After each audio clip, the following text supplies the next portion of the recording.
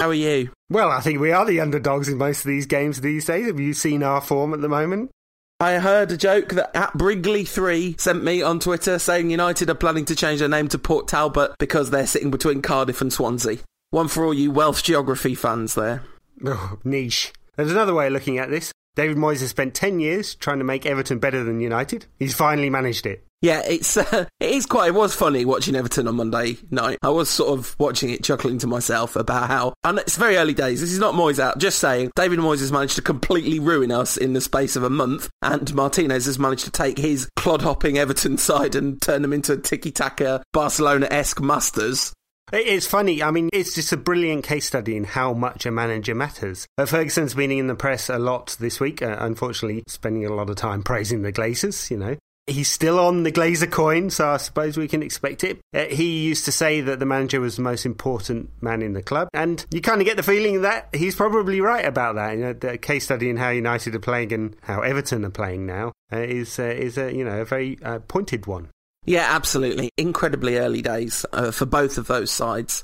Some people, I was having a discussion on Twitter with somebody who was talking about how, well, you know, Everton have got better players than they did have last season. I'm like, well, that's because they had a different manager in the transfer window overseeing the transfers in and out of the club. So don't think you can ignore Moyes' culpability in that too. It's going to be a pretty heavy on the David Moyes is not doing a particularly good job of being Manchester United manager yet show this week, but I think that's only appropriate given the results. None of this is about knee-jerk reactions to his long-term future. This is all just about, this is what's going on at the moment and this is what we think about it. So Ed, what do you think about the game against West Brom?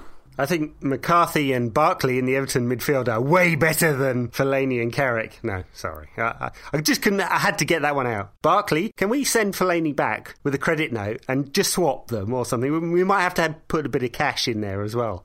Against West Brom, of course, it wasn't even Fellaini and Carrick. It was the indefatigable Anderson and Carrick partnership. It's been so effective so many times for Man United.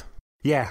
Anderson, still waiting, aren't we, for him to have his year? Will it be this year? No, the thing is, you know it's Anderson's time is up when even his most ardent supporters are no longer saying it could be his this year. It's because they've finally forgotten the 2 good games he had against Arsenal in, 1987.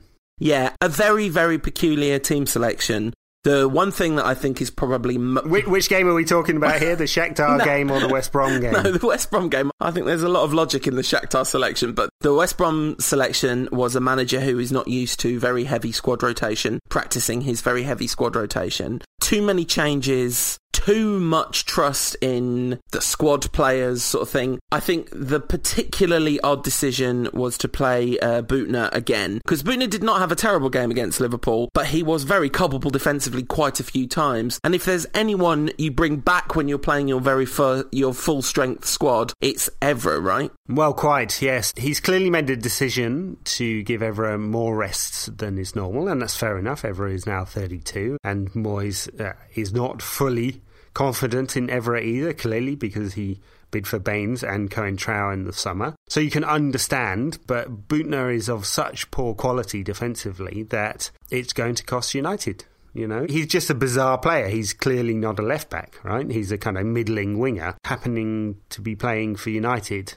in the Premier League in a crucial game against a decent side. So, hey, it's slightly odd. You asked at the top of that section about what did I think about the West Brom game, and I haven't quite answered that one. It was terrible, and it was terrible mostly because United defended in the most shocking fashion. And it's just all wrong. It's all wrong. The fullbacks were all in the wrong place. The centre two in midfield weren't covering them in the way they should. The central defenders had a nightmare. Poor old Rio. If he was a horse, you'd shoot him. So it just wasn't good as a whole unit defensively, and United couldn't do enough going forward to make up for it. What do you make of the Rio situation in general, Ed? He had such a good season last year. Defensively, he was very, very sound. He played a lot of games. He didn't get a lot of injuries. They rested him at the right time. But he played in the opening, 6 games of the season, and it was clearly too much for him, and it seems to have taken its toll in the last 2 games. He didn't play against Shakhtar. At no point was he going to, although apparently he has a little bit of a groin problem as well. I wondered whether it was his pride, given the roasting he's had in 2 Premier League games in a row. I hope that this is not the beginning of the end, although, of course, logically, him being 34 and 35 this season, it is the beginning of the end. Well, it's sort of not even the beginning of the end, really, is it? It's like the middle of the end, because at the beginning of last season he was really struggling, then he came back excellently. But that initial struggle was part of the decline process, you know. The physical decline has long since set in, although he's also an incredible sort of physical specimen, but in terms of pace and the energy of youth, that's gone. The problem is he's now seems to be having real concentration issues again. And he was pretty dreadful against West Brom. I mentioned Büttner early in that game, but it's kind of unfair to single him out. It was just, in a way, that the selection of him and Anderson were the 2 strangest things about the team selection. None of the experienced players did their job properly in that game, did they? No, Michael Carrick had a shocker too. Yeah. I mean, honestly, a real shocker, and that's a couple in a row for him as well. So it was really poor all round. I thought a bad day at the office for Moyes with some strange selection, a bad day for many of United's players again. Even odd half-time substitutions, you know, pulled off Shinji Kagawa. Everyone likes to see Januzaj at the moment, of course, because he's exciting and he adds a lot. He's clearly going to be a top player, but it was kind of odd to pick Kagawa out of position and haul him off at half-time. And nothing worked for United at all. I mean, I think it's beyond odd, actually, and I have to say the way Moyes is handling Kagawa is the thing I'm enjoying least about the Moyes regime. And as I said before, this is not about suddenly believing Shinji to be Diego Maradona or anything. This is about the fact that if a team was built around that guy, it would be a beautiful team to watch. His cross for Anderson in that first half, shame that the second part of that is for Anderson, when Anderson crossed against the bar and then launched one into row double Z off the rebound. But that cross from Kagawa was absolutely perfect. It was, without exaggeration, one of the most aesthetically pleasing crosses I've ever seen in my life. And to take a player off at half-time who's really struggling for confidence, and we're really struggling in the game, and you bring on Adnan, and I just think if you'd made that substitution after 65 minutes, it would have had the same effect, except without all that, the detriment that goes with it. And then that was followed up by the Shakhtar game. I was kind of dreading it, seeing the team sheet. It looked like Fellaini might be playing as a second striker, but he actually wasn't until the second half. But still not a whiff of Shinji playing at number 10. And that's it, right? It's just not going to happen. Moyes is just not going to incorporate Kagawa in a serious way into this side, and he'll be off soon, right? That's what's happening. Yes, for sure. Look, Moyes will not play him at number 10. He won't. He could have played him at number 10 against Shakhtar and didn't. He simply won't. Kagawa will be competing with 3 or 4 other players for a position in a wide role, and it's not going to suit him. We're not going to get the best out of him, and I would think next summer he'll head back to the Bundesliga where he's respected. And it's a real shame because we're not going to get enough out of this player who's got bags and bags of talent. Not in the highest echelons of the world game yet, but you wonder whether if he'd been playing every week in the role that he should be playing in, whether he'd grow. We'll never find out, I don't think. I just don't think Moyes rates or trusts him. If he did, he'd give him the opportunity in the correct position, and he won't. Yeah, and it's really just unfortunate. And the whole thing has just got a kind of bad taste. Apart from the playing Adnan, which is kind of exciting, the rest of the way Moyes is making United play is just not any fun. And so be it. This is where we're at now. I suspect it's not going to be where we're at for the long term with Moyes, because if he keeps just being conservative all the time, he isn't going to last. And I'm not talking about this season or next season, but the season after that. If he hasn't got us being some sort of uber functional, relentless winning machine type of side, then if he's playing boring football and not getting results, I mean, this is speculation for the long term, but, Look, I know what you're saying, of course. If United are playing boring football in a Jose Mourinho style boring football and a machine that's rolling sides over and United winning all the time, I don't think anyone's going to fuss. It's a shame because I'm the kind of fan who really wants to see United playing in the United way, attacking, creative, exciting football. It doesn't mean that that's some a copy of tiki-taka or a copy of Barcelona's model or a copy of Bayern Munich's model now or a copy of the Borussia model. In the United way, playing lots of attacking players and playing creative football. That's kind of what I've grown up on. You know, I'm old enough that I remember when United weren't very good, but for the last 20-odd years, we've had loads of fantastic attacking sides. Not at the moment. And Moyes likes his teams to play quite functionally, likes them to play from back to front. It's a shame how many hit-and-hope balls that United are playing out of central defence at the moment. There's not much movement. They are very static through midfield. And, you know, we talked at the top of this show about how the manager impacts on the style that a team plays. Clearly he does, and he has. And, you know, that was kind of shown in his major purchase this summer. I'm afraid this is it. It's not suddenly going to be playing great football. The best we can hope is that he pulls it together and United start playing very good functional football, as you say. I tell you who I've been feeling a bit sorry for. It's kind of ridiculous to feel sorry for multi-millionaire footballers with a blissful, joyous family life and, you know, all that. But the player that I'm looking at and thinking, oh, well, this is not what he signed up for, is Robin. His body language is definitely not right. Definitely. I don't know much about football, but I know a lot about body language, and there is... Well, he's probably thinking, how many goals would he score if Mesut Ozil was playing just behind him? Yeah. Sorry to say, but I can say this because I have a track record of saying what a fantastic player this guy was, and I was clearly very disappointed when United didn't pull the stops out to sign him 3 years ago. And we talked just after the transfer window closed about how one player can be a catalyst. And we don't know how Arsenal's season will finish, but he has been a catalyst for sure. He's getting everyone around him to play another couple of levels above themselves.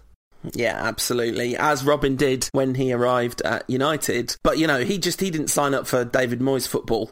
You know, he came to play for Fergie and got one season, and obviously, like, he loved it, and it was a fulfilment of a lifelong dream. I think, you know, you said, I think it was last week, you said that the only way that Moyes can go this season is if he totally loses the dressing room. And obviously we're not speculating that he's totally lost the dressing room, because that would be so super far-fetched. But I think there are some things that he's doing which are, you know, this isn't a knee-jerk response. This is a considered response to the situation. I think he's taking risks with his relationship with those players through both his style and, more specifically, what he's saying in the press. Because I think he's playing a really dangerous game. And I sent you an email this week saying that I thought the piece that you wrote about Moyes' PR was the best thing you'd written for ages. And you sent me one back going, oh, normally you're a rubbish writer, but this one's all right. But that's not what I meant at all. I think that's a really excellent piece. And for those of you who've not read it, I wonder if you could just sum up a little bit about what you're thinking about that stuff. Yeah, so I headlined it, Moyes Gaff Pro Neurotrash, and it was sparked from 3 interviews he's done recently, one being about the Champions League, and he said to win the Champions League you need 5 or 6 world-class players, and we don't have that. Went on to talk about Barcelona and Real Madrid and Bayern Munich, and it just struck me as remarkably defeatist and not the kind of attitude that's going to spur on his players to greatness at all. Really, really, really odd. You keep it to yourself, that kind of thing, and you work your way in the transfer market to fix it if you think that's the problem. I kind of thought maybe that was a message to the Glazers, but, you know, we'll see. And then there was the interview before the Liverpool game where he said that it wasn't about United's quality that won the title last season, it's because other teams were poor, and that's the verbatim quote. And I thought that was astonishing, to be honest. And it gives the sense that Moyes isn't quite in control of himself, and to go alongside Ferguson effectively anointing him and this thing around him being the chosen one, it makes it feel as if he's not really got a hold of himself in the role yet. He's not fully confident about it. And this is coming out in his statements in the press. And I think it's pretty worrying, because one of the things that you get from that is that you will lose respect of the players you're managing, right? For sure, being defeatist in that manner. It's just a little bit Roy Hodgson. Even worse, it's just a little bit Rafa Benitez as well, and I don't think any of those two things are becoming of a Manchester United manager. Interesting piece in the Daily Telegraph while we're talking about the written world here. I'm not normally a massive fan of Henry Winter because his writing style is on the pompous side, but there you go. He's entertaining. I love him. He made exactly this point. He said Moyes hasn't grown into the job yet, and he needs to start being himself, and he needs to start being the leader that he was at Everton. I think people could respect that. So he changed all the coaching staff. I wonder whether, he needs to think about making some radical changes in the team as well. If he wants to go all the way and he doesn't believe United have got the players to win the Champions League this season, then you might as well start the transition quite early and start thinking about the players he really wants, but start introducing some of the younger players. I get the feeling that he's stuck in a halfway house at the moment. It's not going to do him well in the long run. No, absolutely. I think that's quite an astute point, actually. You know, the changes in the backroom staff were obviously a bit cataclysmic. Those are big changes. I'm sure that's having some effect on the players. We must not forget to come on to Too Many Tacos Gate later in the show, talking of staff changes. First of all, I think the 5 or 6 world-class players comment is nonsense, and it's a completely facetious comment. Chelsea won the Champions League 2 years ago. It's a knockout competition. Quite often the best team in Europe wins it, but very often also they don't. So it's facetious in that regard. I think there's definitely an argument that United have got 5 or 6 world-class players in the squad too. Really? Yeah, absolutely. I've thought about this Go quite on, a lot. Name them. And this might be contentious, but this is just what I think. I think that David De Gea, I wouldn't swap for anyone, basically. I know he's not the completely finished article quite yet, but it's not far off. And exactly the same for Raphael. I also wouldn't swap him for anyone. And also there's a little bit of polish left to be applied, but he's getting very, very close. I think Nemanja Vidic is obviously a world-class centre-half. I think that to decide on the basis of the last 2 months that Rio has completely lost that status is probably a bit quick. The season will decide. I think last season, which is not that long ago, you would definitely see Rio as in that category. I mean, he might be on his way out of it pretty fast, but then again, he might come good. I don't know how anyone could say that Patrice Evra is not a world-class left-back, but a lot of people do. So it's bizarre to me. So to me, that entire first choice back five, although you don't play Rio and Vidic together, you've got options there which are in the world-class category. I think that Carrick is just short of that level because of what happens when he's, under physical pressure. But I think his use of the ball is up there, all that stuff about Carrick. And then Rooney and Van Persie, that's just not even a question, is it? You've also got a supporting cast of a very high calibre in some of the creative positions in terms of their level of talent, but I don't think any of the rest of them are in that category. So that's how many did I say? 5, 6? About 8, I think. So here's an alternate view. I think United have 1.5 world-class players. Okay. And the one is Robin Van Persie, and he's only just in that. And maybe it's how we categorise what a world class is, but I think it's the elite of the elite, and it's a term thrown around. But if we talk about the very best of the best in world football, Robin Van Persie's in there because of his ability to finish, and that's really it. Because the rest of his game isn't up there with the very best in terms of his ability to dribble or beat players or any of that. But he's a world class finisher in every sense. Wayne Rooney is the half because he's certainly got the talent to be in the very elite, doesn't always apply it. Maybe we'll get that from him this season, but he's always been a slightly inconsistent player, goes in bursts, doesn't he? And the rest, I think there are too many questions. David De Gea is not there yet. He had a very poor game against Manchester City. I think he'll grow there. I think he's got absolutely everything. I mean, he actually had a fine game against Shakhtar. And the rest, Fernand's, he's over the hill. I mean, his pace is gone. He's not in that category anymore. And same with Vidic. He's having to defend. So he's a world-class defender, but the rest of his game is not in the same class. And Evra and Raphael's defensive qualities are not good enough to put them in the very top bracket. And I hope Raphael gets there. Evra never will, but he's an absolutely outstanding all-round attacking left-back. And Carrick, I'm afraid, just goes missing in the very biggest games, the very, very biggest games. He's been Rant's Player of the Season twice in a row, I think, and he absolutely fantastic for the last 2 years, That's not to say take anything away from Carrick, but is he in the same class as the very best, like Iniesta and Xavi and that lot in central midfield? No, he's not. So this is the alternate view that United have about 1.5 rather than 7, and that's probably what David Moyes is seeing, And if you went man for man, comparing United to Bayern Munich and Barca and Real Madrid, I don't think you'd put them that close. I think the truth, as always, probably lies somewhere in between. I completely agree with you about Carrick, although didn't Rant's Player of the Season go to Robin Van Persie last season? And if it didn't, shouldn't we rejigger that so Robin Van Persie gets it? because he was obviously player of the season at United last season. Yeah, I may have made a mistake there, yes. I kind of disagree about Rafael and Evra because the role they play is that of attacking fullbacks, and they do that as well as anyone. And especially Rafael, the defensive side is like way better. And I don't know who's better than De Gea, really, to be honest, at the moment. Right now, today, here and now. Well, probably Manuel Neuer is the one you'd say, you know. And the other greats of European goalkeeper are on their way down. Buffon definitely on his way down. Casillas has hit rock bottom, hasn't he? You know, can't get a game for love and definitely not money at the moment. So, look, De Gea is right up there, and he's getting better all the time, and I do hope that United don't have a defensive mare this season. It knocks his confidence, you know. And of course, the other way of looking at that is if he does have a very good season, he's almost certainly going to join Barcelona next summer.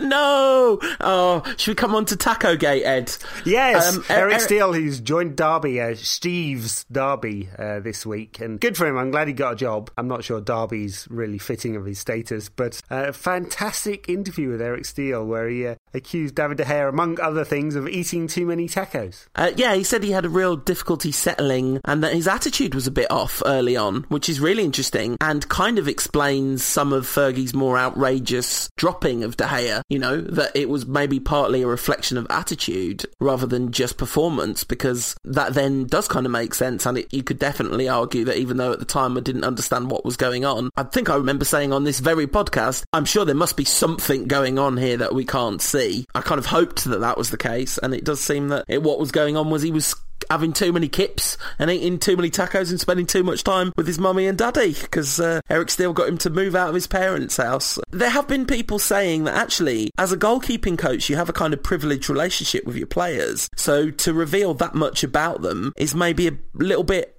out of order, and I do wonder if it's a little bit of bitterness on Steele's part, having been released, having done such a fantastic job, because it did feel like of all the summer changes in coaching staff, that was the oddest. Well, yes. He also said some positive things about David De Gea. He said he's a man with more focus than he's ever seen in any other young player, and playing in front of 76,000 fans didn't bother him one little bit, you know. It's ice cold Dave and all that. And in fact, we saw that when he was at Atletico, thrown into the team in, you know, difficult circumstances with two other goalkeepers injured, and thrown in some very big games in the Europa League, and just looked the coolest man on the pitch. I mean, I remember that run when Atletico won the Europa League, thinking, my God, this kid's Edwin van der Sar. He's you know, 18 going on 38. He was that cool, and you could see that. But I'm quite sure he found it very, very difficult joining United. He was away from his family or his girlfriend, away from home.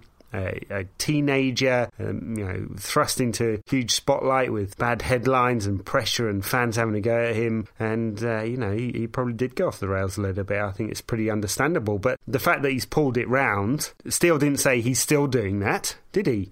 You know, he said it was when he first joined, and the fact that he pulled it around showed that he is a professional, and as you say, on the way to being, you know, if not quite world class yet, close to it. Yeah, absolutely. Oh, yeah, I mean, and you could see the affection shared between Steele and De Gea. I mean, I remember we talked about that on the show several times. You could see there was real love between the two of them, and you could see how proud Steele was of De Gea's improvements when he became, let's at least agree, the best goalkeeper in England. Yeah, well, as voted by the PFA members, yeah. I made a facetious comment about him joining Barcelona. It's quite possible, I have to say. I'd put some heavy odds on it because Victor Valdez, as we know, is leaving. Pepe Reina was shipped out to Napoli, so I think they'll probably go for a Spanish goalkeeper, Barcelona, and De Gea would be the obvious choice. He's not going to join Real Madrid, is he? A point that Eric Steele made quite forcibly there. So it's likely to happen, I'd say. It's just one of those things, like Moyes like letting Kagawa go to seed and then selling him.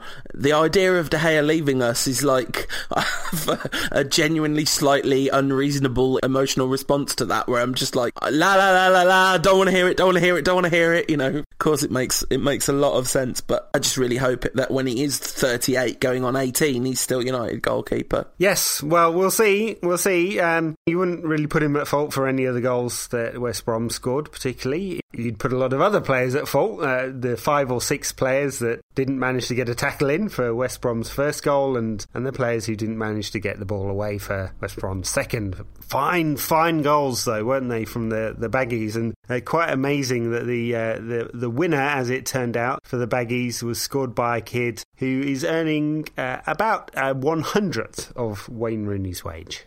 850 quid a week, the lad's on, which is not bad. I would definitely take 850 quid a week, but it's all relative, isn't it? Beautiful goals, both of them, but not if you're invested in Manchester United defending well, because it was just a complete shambles. And really, the players need to look at themselves a bit in that game. You know, we talked a lot about Moyes' failings, but he was also really, really badly let down by the playing staff in that game. The team that he put out, whilst a pretty eccentric one, should have had enough in it to do a better job than they did. Although I do think the change at half-time was just almost inexplicable, because it's not like Shinji was having a bad game, right? Well, no, he wasn't. I mean, I think he was struggling to impose himself on the game, but it's not that surprising that he was struggling to impose himself on the game when you think about putting a playmaker on the left wing. There's very few that managed to make a career of that. Zidane is the obvious one, but I don't think anyone's saying that Shinji is in Zidane's class just yet. Almost certainly never will be, but just not going to get the best out of him, and yeah, so it was a slightly odd substitution. The other change to bring Fellaini on after, just over an hour or so for Anderson wasn't a surprise. Anderson had a stinker, and then of course Van Persie came on after an hour for Hernandez when United were trying to make something of the game. Didn't work though, did it? Because the winner came, 5 minutes later or something. No, and I think it's too early to judge Fellaini's United career, but West Brom game, City game, Shakhtar game, none of those good for old fellas. No, nice turn and low cross to set up United's goal against Shakhtar. Well, he crossed it to exactly where the defender was, and the defender then knocked it on to Welbeck. So, but we'll give him some credit. Right. We'll give him some credit for controlling the ball and turning and getting past the defender to get the crossing. I think that was all right. In those offensive positions, he's done well. Look at the goals he scored against United a couple of seasons ago. That was Fellaini actually working well in the box. I think it's the rest of his game that really worries me. I mean, he's so safe with his passing now. He's obviously been listening to the Rantcast when I accused him of giving the ball away 25% of the time, because historically that's what he does. He's not doing that at the moment because he's being very, very safe with it. And he doesn't make a tackle. He doesn't get in the right defensive positions. His passing is safe. And nothing more than that. He's slow, isn't he? Slow. There was and he costs way too much. But apart from that, he's a great player. There was hashtag things that are faster than Marouane Fellaini on Twitter today, and there were some very good ones at BigRed_M saying his internet connection. Someone else pointing out the Grand Theft Auto Online servers were quicker. I went with David Moyes bringing Shinji Kagawa on for Marouane Fellaini. Hashtag things that are faster than Marouane Fellaini. Yeah, he was slow. I mean, he was very involved in play. He is. He wants the ball a lot, and he actually gets into good passing positions, right? So, two things I like about him. He's always available because he's getting into the right positions to receive the ball, and he does make things happen in the box when he gets there. I mean, he's not playing in that kind of position at the moment. The rest of it, I have to say, I'm not impressed. Got to admit it, I really want him to do well. I wasn't impressed with him when he played at Everton, so of course, maybe I've got some blinkers on here, but I'm waiting for it to happen. I'm waiting for £27.5 million worth of talent to come out. He did not give the ball away a lot in that game, but nor did he make particularly effective use of the ball. And I think most telling was the paucity of his defensive contributions, actually. He was just breezed past time and time again. And people talk about his physical presence, and I really think what they're talking about is his physical presence when the ball's in the air, and that really is effective. He does change the game when when there's a hoof ball either way. It's good for United to have Fellaini in the side. It's just there's a few more hoof balls than we'd all like to see in going up United's end when he's in the side. But yeah, a worrying sign so far, but very early days, no pre-season with the players, doesn't know any of the players yet, must be intimidated a little bit by the size of his own transfer fee, which is obviously not his fault, and the task of coming and being a Manchester United player, so definitely prepared to cut him some slack and hope that he develops into more impressive performances in the future. Much like the man that brought him, frankly. Yeah, one successful tackle all game against Shakhtar. Which is, says a lot, and gave the ball away 1, 2, 3, 4, 5, 6, 7 times in 40 odd passes. So look, it's an okay performance, but nothing more than that. Just on the basis of statistics. But I think it was 5 less... aerial duels. There you go. That's what he's about. Yeah, it was less than an okay performance, actually, in real life. So the Shakhtar game then, I don't know. Definitely, we didn't lose in Shakhtar away, and I thought we were going to. I predicted 1-1 on the Rantcast last time. First English club to get a point. Not bad. I mean, the thing is, no, I think Fulham got a point in the UEFA Cup. So we're now up there with Roy Hodgson's Fulham, just like our performances look like Roy Hodgson's teams. But no, we both predicted, I think, 1-1 on the podcast last week, but my prediction was kind of revised by the depression that set in following the West Brom game. Football depression, not real life depression. And I really thought that we were on a pretty serious hiding to a potentially embarrassing result, but actually the very, very conservative selection, and more than selection, the thoroughly conservative tactics during the game. It was a conservative strategy and then conservative tactics, right? Both. It was a strategy of control, they will not pass, which of course Ferguson has adopted too in recent years. So we can't say that Moyes is the only Manchester United manager to do this, but it was containment. There's 3 in midfield, Danny Welbeck sort of behind Robin van Persie and Antonio Valencia out on the right. It gave it a kind of lopsided performance, but in reality, all it really meant was that as United lost the ball, there were 5 players across midfield to fully protect the back 4, and United were about not losing. And that looked okay in the first half, actually. United kept the ball okay, kept the shape very, very well, and looked to, on a very rare occasion, try and break. It just wasn't enough, and I think that kind of conservatism will, not work out in the end. Look at the best sides in Europe. It's very, very rare that purely defensive sides win the Champions League these days. Chelsea did it, and it was a miracle, wasn't it? Yeah, literally. I mean, not literally. That's kind of the wrong word. It was so extravagantly fortunate that Chelsea won that tournament, because... Yeah, the rest of the winners recently, Bayern Munich, fantastic attacking side, especially on the break. Barcelona a few times, you know what they're all about. You win when you're bold in this tournament, because it's a cup tournament, and a few sides now and again have managed to pull off winning it in a negative fashion. That's the only way that United can win it this season, not offensively, and I don't think Moyes is brave enough to do that. Interesting, I talked about Ferguson coming out in the media this week. He gave some interviews to public radio in the States and Sirius XM, his favourite station. He said, one thing he always told his players was, in the last 15 minutes, throw the kitchen sink. I don't think David Moyes is telling his players that, not when, after 89 minutes, he's substituting your striker for a defender. I was thinking about Fergie, and I was thinking about what you said last week, and what we all know, that he's got increasingly conservative in Europe. He had got increasingly conservative in Europe.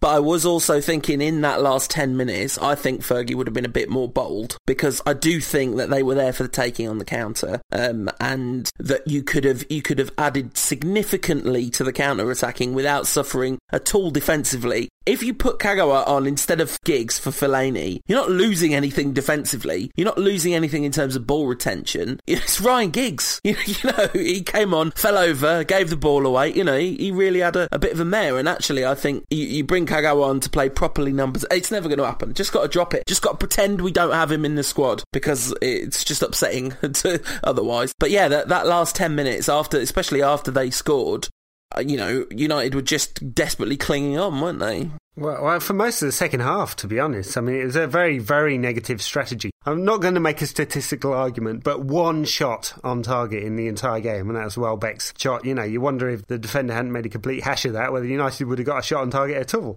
And this is Shakhtar. They're a middling side in Europe. Okay, they've got a good home record, and a few years back they did make the quarterfinals. But they lost 2 of their very best players in the summer for big money. They've tried to integrate some new players. Bernard was a big purchase over the summer, came on as a late substitute. They've got a ton of Brazilians, of course. You know, it's kind of their strategy at the moment. They are not one of Europe's top sides. Just because it's a long flight away doesn't mean they're one of Europe's top sides. No, but if you look at their record there, they do have a fairly exceptional record at home in Europe, don't they? That is a very tricky fixture. It really is, because but our approach to it was to be extremely negative. Yeah, of course. 42% possession, 1 shot at goal. No, I mean, it was miserable, especially the second half, because the first half it was like, oh, this is kind of enjoyable, functional defending, and we got the goal, and it all looked all right. It looked like they didn't really actually worry us too much in that first half, but something did need to change in the second half. We needed to try and impose ourselves on that game a little bit more, and we just either didn't have the resources or the tactics or the playing style to do it.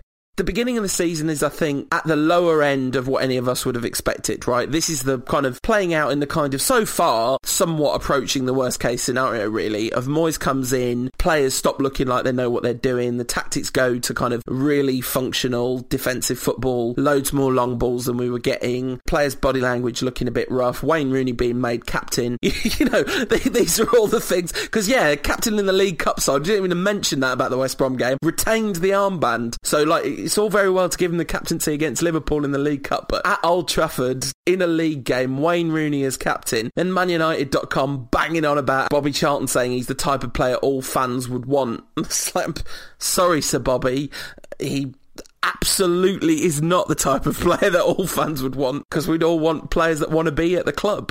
Yeah, so Bobby's towing the party line there, right? I mean, it does come to something when the sycophancy about Wayne Rooney has to go right to the top. Yeah, I mean, is he our saviour? God help us. It's beginning to sound very negative, but and I really don't want it to be like that, but it's been a tough start. It's been a really tough start. United are not getting good results, and they're playing pretty bad football as well. And that's just, I'm afraid that's just an observation. Now, maybe in time, Moyes will find his own confidence, and he'll find the confidence to play more expansive football. Maybe he'll learn about what the United job's all about. That's what Gary Neville said would happen. He said that the job would manage him rather than him managing the job, and it's not happened so far. I feel like we're only getting 50% of Moyes, because it's he's not quite a rabbit in the headlights, but he's not far off it, is he? And I hope there's much more to come from him, and United will end up playing creative attacking football one day. I don't have a lot of confidence in that, just because of history. History tells me this is how David Moyes sides play, right? Everton's super functional, quite physical, sometimes direct, very direct, and he managed to get the best out of players because of that. It's a whole other challenge for Moyes now, and at the moment he's struggling a little bit, but we're less than a third away through the season, so plenty of time for him to turn it around, but it doesn't look good right now. No, at Paul Gurning 1 wrote a really lovely piece on his blog, which is excellent actually, worth following him on Twitter, and he wrote a really nice piece about comparing David Moyes' start to De Gea's start, actually, and I think there was some. We mentioned De Gea's early time at United earlier today, and there were some real nice parallels in that of a player, a guy that looks like he's got a rabbit in the headlights vibe and has lost the best of himself, but hopefully in time he'll get some of that back, and even if his tendencies are a bit conservative, hopefully, if that does translate into a more functional version of that, rather than the kind of dysfunctional conservatism that we've got in the moment, that won't be quite so bad, so long as he does incorporate a bit of attacking play into the sides, which he did at Everton. They weren't dreadful to watch all the time, Everton. They were just dreadful to watch mostly whenever they played anyone good. And that's what we've got to hope doesn't happen forever at United, right? Yes, yeah. I mean, but when you're going away to a middling European side and you're playing like that, it's not that ambitious, is it? No, it's not, but it is just very early days, It is very bad so far. That's the truth of it. It's awful so far, but this is the emphasis on that. It needs to go on the so far, because it's a difficult job that he's trying to do, and he's doing a poor job of it in the press, on the pitch, and presumably in the training ground, because that's what then translates to on the pitch. But hopefully that won't be the case for, the rest of the season, and by Christmas he'll have pulled it together. We talked last week about having a more favourable run of fixtures, but we started that somewhat catastrophically. But you would think it cannot continue to be this bad, wouldn't you? Yeah, you'd have to hope. You'd have to hope that it won't be. There's some things that you need to know about David Moyes. His sides do play in a certain way, and he has a defence-first mentality, and that's the kind of most worrying piece, when United's defending as an entire unit, not just individual players, is falling apart. You've got to wonder whether Moyes is getting his message across at all, and the fact that there seemed such a lacklustre performance from some of the players, and we talked about that against City as well, really worries me, really worries me that the players aren't performing for him, But hey, these are observations in the here and now. It doesn't mean like it'll be this way forever. This is certainly not an observation about United's empire crumbling or anything like that. Alan Hansen wrote a piece of The Telegraph this week saying United mirrored Liverpool in the early 90s. It's a bit too early to say that. Bit too early. But the January transfer window will be key, and interesting that Ed Woodward has been briefing the press this week, as he is wont to do. He loves a little lunch with the members of the Fourth Estate, doesn't he? And been putting it about a bit that United will be spending £100 million or more. We've heard this one before, haven't we, Paul? When that started, it's like immediately in the aftermath of the West Brom game. It's all fine. We'll spend £100 million in January, honest. A piece of the Times, I think on Monday, saying that sorry, I try and retain a straight face while I say this. Manchester United are monitoring Andreas. Nope, I can't. literally can't get through with a straight face. Monitoring Andres Iniesta's situation at Bus. So Paul's lost the run of himself. I'll finish that. Yeah, Piece in Time saying United are monitoring Andres Iniesta's situation. He hasn't signed a new contract. There's also the piece in the Times that you didn't quite spot, which said that Ed and Paul from the Rantcast will also be taking over at United, and it'll be a double act like Sillett and whatever his name was for Coventry City back in the day. Yeah, absolutely. I mean, that was the hardest I've laughed all week when I heard that, just because it's the Fabregas situation, only like 100 times more insane, they're monitoring the situation with Iniesta at Barcelona. Oh, have we finished monitoring? Oh yeah, it turns out Andres Iniesta's staying at Barcelona. Oh, what a shocking outcome that was. Good job you were monitoring it. Hey, look, there's a job lot of tacos going, and Edward was about to offer them for Lionel Messi. Yeah, absolutely. I am not prepared to start talking about the January transfer window yet in earnest, because I have not got over the August transfer window yet. I need a couple of months. It's like, it's like stuff being out in Christmas already in shops, right? You could buy Christmas puddings in Asda at the moment, and this is the same thing. We should not be talking about the January transfer window until the latter half of December at the earliest. You shop in Asda? I thought you were a Waitrose man myself. Most certainly not, no. I'm often found at Asda Quizlet.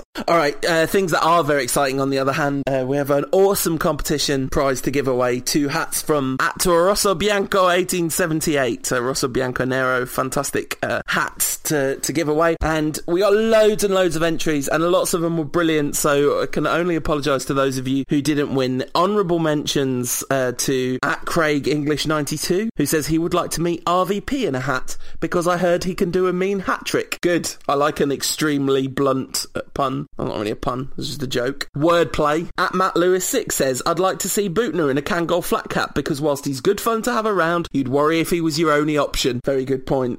Well made. At Liz Worsley with the honourable mention, Phil Jones in an Indiana Jones hat complete with whip to see him gurn as he swings across Old Trafford's pitch. Yeah, that would be a beautiful sight to behold. This one is terribly wrong and gets an honourable mention because it's too violent for it to win the prize. But at DJT68 says, I'd like to meet Vidic wearing Ashley Young's head as a hat. Nice, I didn't spot that one. I quite like that. Can we change our winners, please? No violence allowed on the Rantcast. The 2 winners, at Nasha_Hassan, says he'd like to meet Fellaini in a Fellaini wig. I know it's not exactly a hat, but it's still a great idea. You're right, it is a great idea. I too would like to see that. At Dom McDowell also winning the other hat that we have to give away. I'd like to see Wayne Rooney in a Bobby Charlton-style comb-over hat. That way I might trick myself into loving him again. I think we'd all like that to happen. Very good. Well, if you didn't win, go and buy a Rosso Bianconero hat, if he can, because I tried several times to buy one, I couldn't, but it looks like they are available now, and genuine limited edition. I do think they do some nice stuff, and they haven't paid me to say that either. Except in hats, we should say. Well, that's it. I've got a job lot. I'm going to be swimming in hats. I will be bathing in hats. All right, so talking of prize winners, the 11 people that look like they've won a competition to play for Manchester United on Saturday evening against Sunderland at Old Trafford, right? So the competition's on Saturday evening. This is Britain's Got Footballers. Yeah, exactly. That's what the United First 11 resembles at the moment. The chap with that silly wig won the prize, didn't he? And will Marouane Fellaini play against Sunderland? He probably will, actually, because I think Moyes will want to integrate him. And can United get 3 points against managerless Sunderland? Got to. It's away. I do apologise. It's under the lights at the Stadium of Light. It is. It's an evening game at the Stadium of Light, and not going there to try and win a title this time, thankfully. We ought to be going there to spank managerless Sunderland silly, shouldn't we? Managerless Sunderland is definitely a more fearsome opposition than Paolo Di Canio managed Sunderland, a team which has been significantly improved. Talk about a manager making a difference to a side. When you get rid of him and they look like, actually, wait a minute, they're all quite good at football again. You know, Moyes' start's been a bit ropey, and the way he's handled the PR has not exactly been ideal, and perhaps has had something of a knock-on effect on the players, but that's nothing compared to the absolute horror show that was Paolo Di Canio's reign at Sunderland. I've never been more convinced that a manager should be given the sack instantly as I was with Di Canio. Yeah, he should have been given the sack at the end of the season. He was brought in as an impact manager. He did his job. Sunderland stayed up, and then they should have got rid of him. I mean, he's a nut job, right? Crazy, lunatic, lost the plot, space cowboy, and no place in the Premier League at all. That, and he's a fascist, of course. Yeah, it doesn't help, does it? I mean, I've long argued that there's a link between mental illness and extreme right-wing politics. I think Di Canio is a fine example of that. Just thoroughly depressing for all concerned. And of course, John O'Shea, we don't like to imagine that John O'Shea's been suffering under the cruel hand of Di Canio, do we? He's one of the few players that managed to keep his job under Di Canio. Oh, he's a good, honest pro, isn't he, O'Shea? He's not playing very well, but he's a good, honest pro. He's never played very well. He had one good season in his whole career. Yeah. I know that's travesty. I'm sorry, everyone. I'm sorry to a load of specific people. You all know who you are. But John O'Shea, he was never good enough for United, except for that one season. But we love him, right? He's a lovable utility player. Yeah, he is, and he said, look, for a player with limited talent, he's had a fantastic career. 10 years at the very top with United. He's going to stretch his Premier League career out well into a second decade, isn't he? And for someone who's not the most talented player, he's done very, very well for himself. So you can't begrudge him any of that, I guess. No, he's one of the most decorated footballers of all time, John O'Shea. Yeah. In terms of stuff he's won. It's quite a thought, though, really, when you think about it, isn't it? It is quite a thought, yeah. Well, there you go. If your life's, not going so well at the moment, just think of John O'Shea. Coining it in for being mediocre, which, much like most of the United squad at the moment, I suppose, No, I kid you not. It's all of the United squad. Sunderland squad, it's difficult to know where they stand, really, because obviously Di Canio made wholesale changes in conjunction with the director of football, loads and loads of new players in, and they just really, really struggled terribly to play underneath him, which is not really a surprise, since the first sign of any mistakes would have him looking for Jeff Shreves to slate you for 20 minutes. That's not happening now. Kevin Ball in charge on an interim basis, and they've definitely got players that can do damage. There's no easy games in the Premier League, especially now that we've stopped being any good. This will be more of a test than it would have been this time last season, let's say. Well, it's a test because United aren't playing very well, and Sunderland have had a short-term boost, but they're not a very good side, right? So let's not kid ourselves that they're suddenly going to challenge for anything other than 19th place or 17th place, whatever it is. 19th place, they might struggle to get there at the moment, but United should go out there and turn them over. But confidence is clearly short, and I think it'll be interesting to see Moyes' tactics.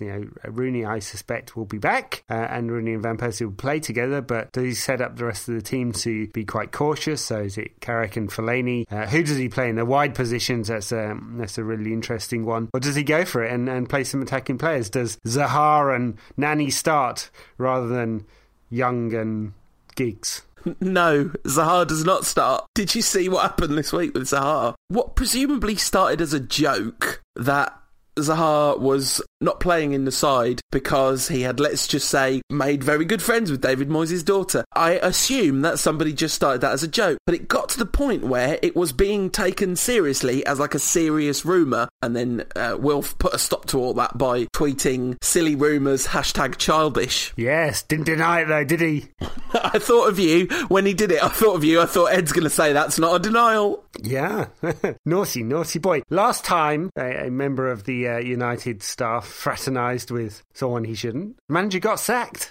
Wow, that's a gap in my Manchester United folklore now. I didn't realise that's why the Doc had lost his job. Presumably that's not happening, being as it's a silly rumour, #childish. I don't think we're going to see Zaha. It's interesting because he played a lot in pre-season and he looked good, and it did look like he might be at least on the fringes, but he's not even on the fringes of the squad, is he? No, Moyes has said a few times he's waiting for him to develop, so I wonder what's going on there. Maybe he's not quite settled in at the club properly, and there was a lot of talk about as soon as he signed his contract with United, he turned up at the Crystal Palace training ground in a Mercedes the next day. You know, maybe his attitude isn't quite right. Roy Keane would not have liked that. Roy Keane would certainly not have liked that. Maybe that's it. United are lacking a Roy Keane in the squad at the moment.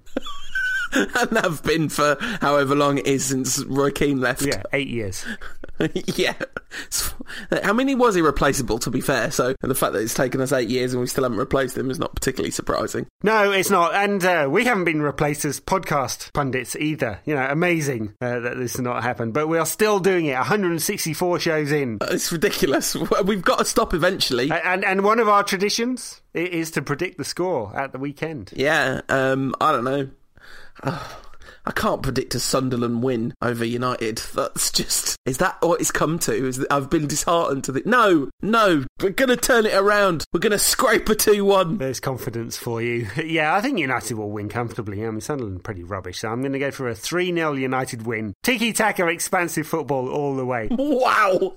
Are you sure that you know you're talking about Manchester United, right? Yes. Okay, No, 3-0 United win. Good. I think Fellaini will score because I think you know, the old hoofball will work up at the Stadium of Light. Yeah, good. All right, excellent. I think you might be right. I'm also going to predict that in the further traditions of the Rantcast, there won't be a podcast next week because of the stupid international break, but we'll be back before the Southampton game to look back on the stupid international break and preview the week's fixtures after that. And let's hope that things are looking a bit rosier then as well. They might, because it's not all doom and gloom yet. It's only football and it's early days. It's all going to turn around. It'll all be fine. No, it won't. Doom!